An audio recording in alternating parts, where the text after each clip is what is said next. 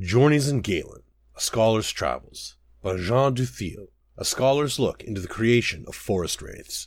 Day 15. My heart thinks often of my dear fiancée. I imagine her bringing down the thick blankets from the attic, snuggling up to keep warm. This trip will prove invaluable for my upcoming dissertation on local haunts, I'm sure of it. But every day gone from her side is a day too long.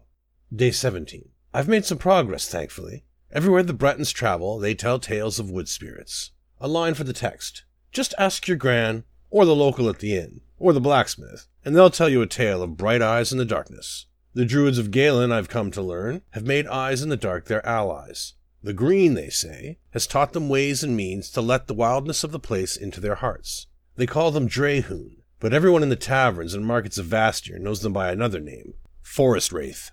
Day 18. Breakthrough. Just walking the backwoods of Galen, the locals have said it's unlikely you'll come upon one of these wood-formed horrors. But I've learned, thanks to the targeted applications of strong cistrus liquor, there are apparently a number of ways these forest wraiths can be created. The one I heard from my friend at the tavern could very well have been one of our own Glenumbra terror tales. A line for the text. A traveler, lost in the woods, disappears from sight. The druids spin the souls of the departed into silent sentries that patrol their ancient groves. Beware their terrible cry.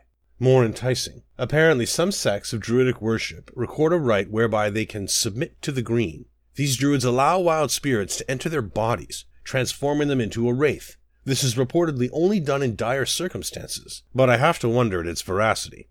Day 19. I've contracted with a guide to lead me to a druid settlement called Glimmertarn. There, it's said, some of the secrets of the forest wraiths are kept on ancient druidic tablets. Even casual conversation with this young woman proved most interesting. She believed the wraiths were created in the time after the passing of Druid King Khazarian, and that perhaps they are related to something called the Allwither. A curious concept, but one worth exploring. Day 20. The truth of these wooden specters remains hard to pin down, so I expect I may be here for some time. Going to send my dear heart a note, asking her to keep Boots fed and such like. With any luck, the winds of Kynareth will carry me back to her very soon.